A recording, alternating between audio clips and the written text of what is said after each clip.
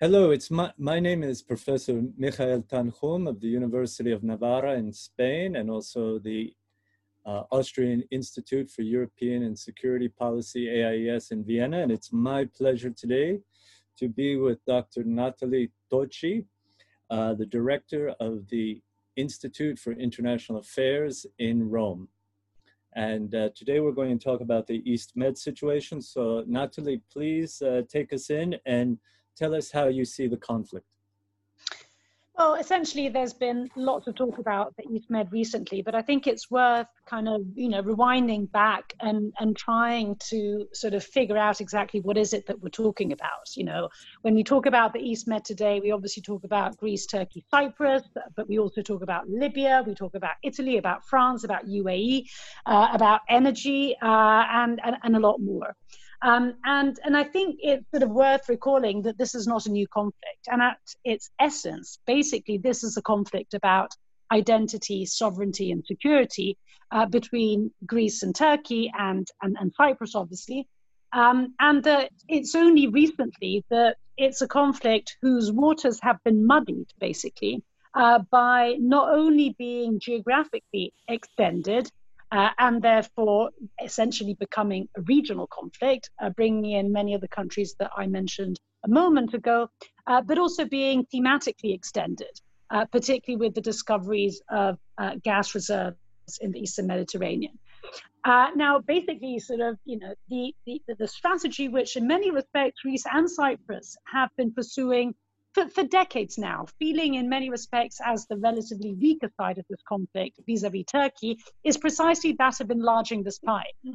And in a sense, this was basically what the whole purpose of entering the European Union, both for Greece and then eventually for Cyprus in 2004, were basically all about. But in my view, this has, and I think sort of evidence in recent days and months has really been proving this has tremendously complicated the picture.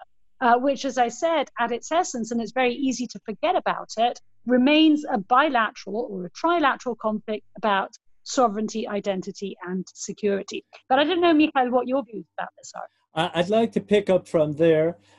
Yes, I agree with you 100%. I think it's from 2015 when Eni discovered the Zohr field, and then Claudio Descalzi came up with the idea of pooling all the gas together from Cyprus, Israel, and Egypt. That brought several players together into what was a boundary dispute, as you say, between Greece and Turkey, or Cyprus and Turkey, that really had to do with issues of identity and sovereignty. Then, as you know, France got involved, became a partner in all the licensing blocks. The European Union started to isolate Turkey. Turkey felt that its demands weren't being listened to and it was trying to be contained. Of course, I'm simplifying the situation.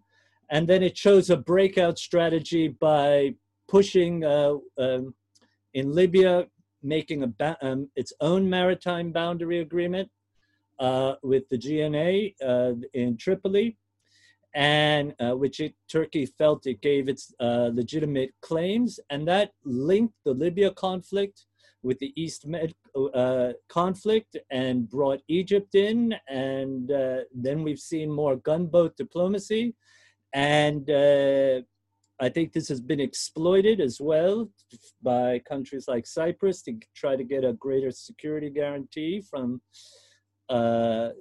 European countries. And how do we untangle the mess? What is your recommendation, Natalie? Well, I would kind of, sort of two points there. I think sort of on the bilateral basis, I mean, this is basically about getting back to basics. And much in the same way as in 1999, Greece and Turkey embarked on an earthquake diplomacy, which was basically saying, the sort of macho politics doesn't work, let's try and completely turn the tables around. And it basically worked, or at least it temporarily worked for some time. I think that spirit of 99, and mind you, it may sound like a pipe dream today, but it kind of sounded like a pipe dream back then, and it happened. So to me, it's a question of sort of Greece and Turkey refining that spirit, and above all, realizing that there isn't going to be a sort of, European Union, in my view, stepping in through meaningful sanctions on Turkey in a manner that will completely reverse the situation. So I think it's about refining that spirit. And I think as far as, and here I'll stop, as far as the EU is concerned, given that a meaningfully assertive position vis-a-vis Turkey is unlikely to take place, again, I think it's a question of turning 180 degrees and looking at what a more constructive relationship with Turkey may look like. Yes, I agree that you have to de-link the conflicts, I would say. There's a lot of hope on Libya. There's a lot of action if Libya was de-linked. I think there is a solution for the boundary agreement. And I agree with you, the European Union is split. I think the 6 Mediterranean countries are split.